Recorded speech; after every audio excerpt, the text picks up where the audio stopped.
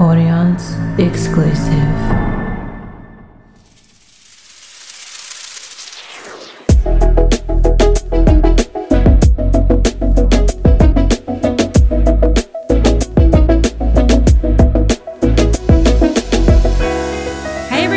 Welcome back to the Relationship Circle podcast. I'm your host, Beck Thompson, and this podcast is all about showing you how to stop running in circles, ditch those games, and let your inner compass lead the way. So last week, we set the stage for couples setting their goals for the year. So I really wanted this week to give you a practice that you can carry through the year with that idea of being able to check in with your relationship. So now you've set your goals for the year. And if you haven't heard last week, go back and listen to last week, because today what we're going to talk about is relationship check-ins, or as I like to call them, connection conversations. So grab your favorite drink, get comfy, and let's get ready to go on a journey to discover why these sessions are so vital, what can happen if you neglect them, and the benefits that they bring. Because this is something I teach every single couple I work with. Without a doubt, being able to create a space where you're able to have a check-in and support each other every week, every fortnight, every month, whatever works for you is phenomenal.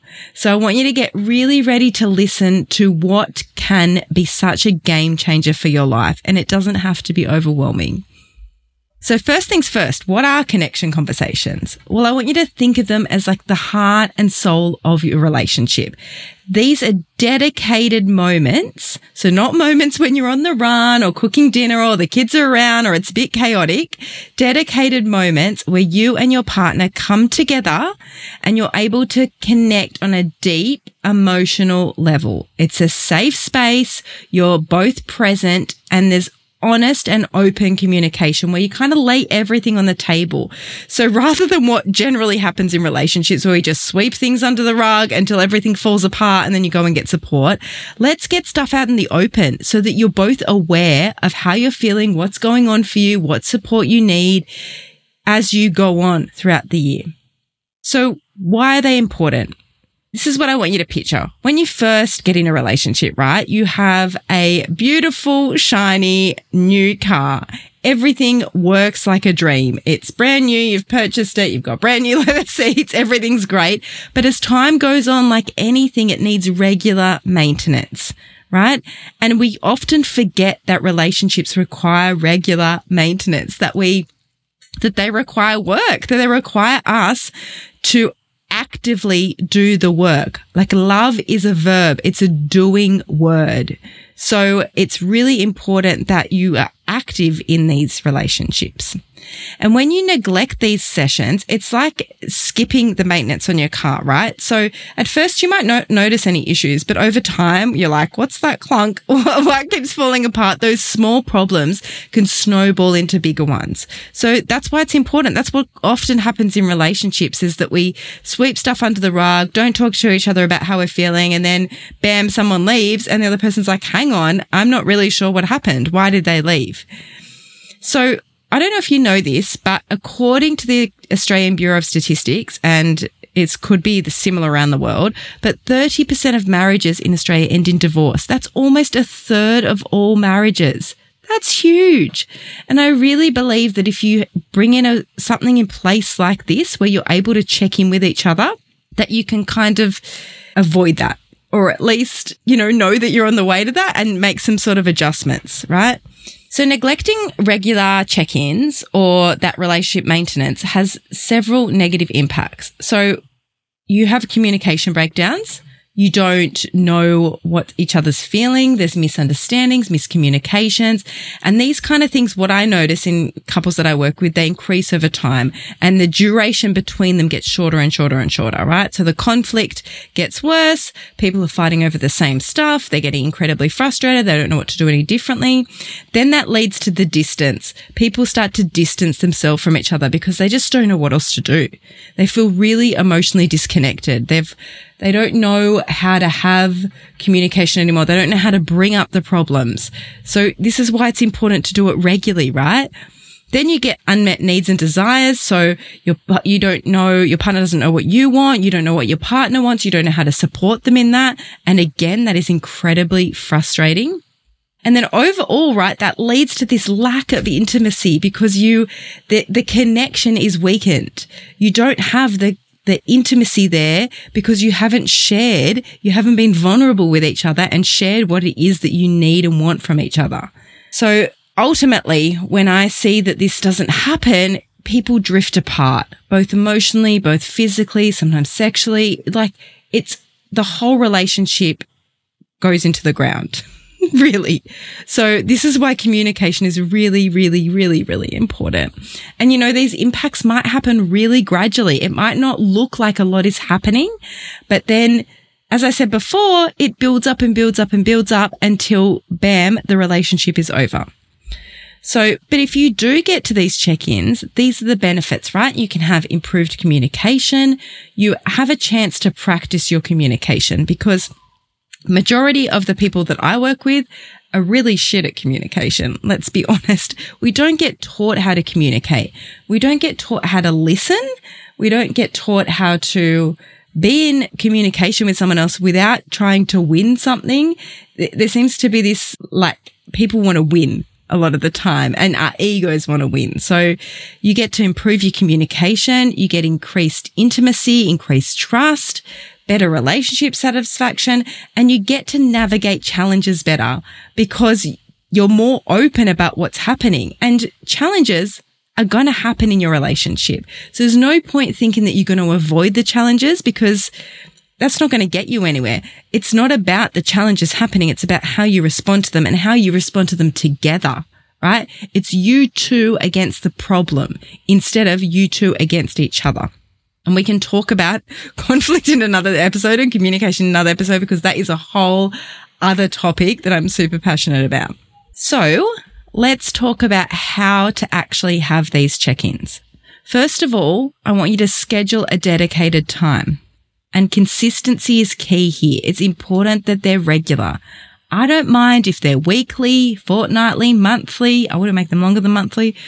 But make sure that whatever you pick, whatever frequency you pick, you stick to it. Put it in your calendar, make a night of it. It's great if you go for a walk with your partner. It doesn't have to be sitting down. It could be over dinner. It could be that night you make something really nice for dinner for the other person, or you get to, do something fun afterwards. It doesn't have to be so serious and doom and gloom because I know sometimes that puts people off this. It's just about choosing a dedicated time. Then it's about creating that safe space or atmosphere. So you want to find a quiet, comfortable space where you're not interrupted. So please do it after the kids have gone to bed, or you know that your housemate's not going to walk in, or whatever it is, you're not going to be called, your phone's on silent. This needs to be a really safe space. And in order for it to be safe, you both have to be present with each other. And that means that devices have to go away, kids have to be out of the room, TVs have to be off, blah, blah, blah. You can have music in the background if you like, but it needs to be a space where both of you feel safe to be able to express yourself without feeling that you're judged from the other person. Because the safer the space is, the more vulnerable the person is, and the more the connection can be increased. Then I like to tell people to start with gratitude, because it's great to start on a positive note, like say why you're grateful for the other person. And this can be so tiny. It doesn't have to be a whole list of gratitude, but it could be that, like, I'm so grateful that you brought up the bins this week. I'm so grateful that you got the kids from school this week. Whatever the gratitude is, share some sort of gratitude for each other because it sets a positive tone. Then it's important to talk about what it is that you feel and what it is that you need and want. So in order to do this, one person is going to be speaking and the other person is going to be listening. The listener needs to purely listen without having in their head an argument or a comeback about what's happening.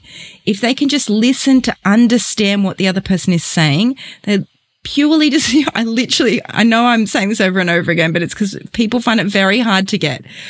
You just need to listen with both your ears, and your aim is to reflect back what you heard, not to argue back your point of view. You will get your chance to speak, but your point is to hear the person, and then reflect that back.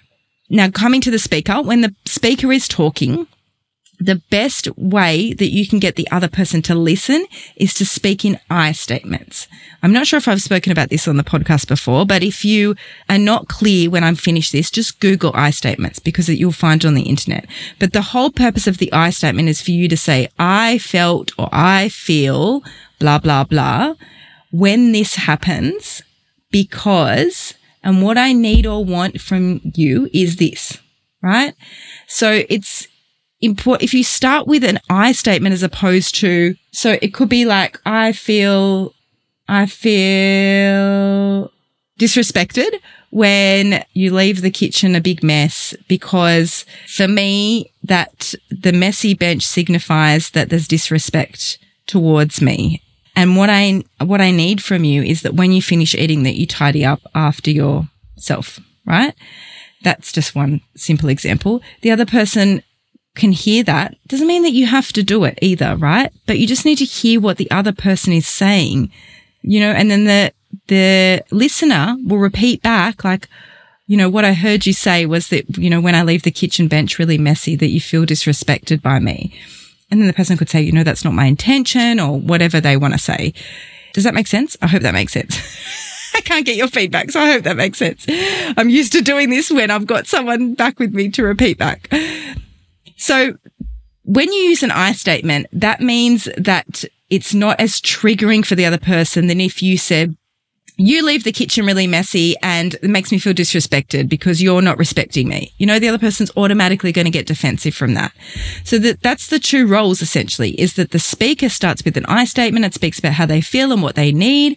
And then the listener repeats back what they heard and purely listens to listen to understand, right? Do not listen to respond. If you get anything out of this episode, listen to understand. Do not listen to respond. Okay. Then if there's concerns about what's happening, the idea at the end of it is that you problem solve with what's going to happen next and each take like an action out of it.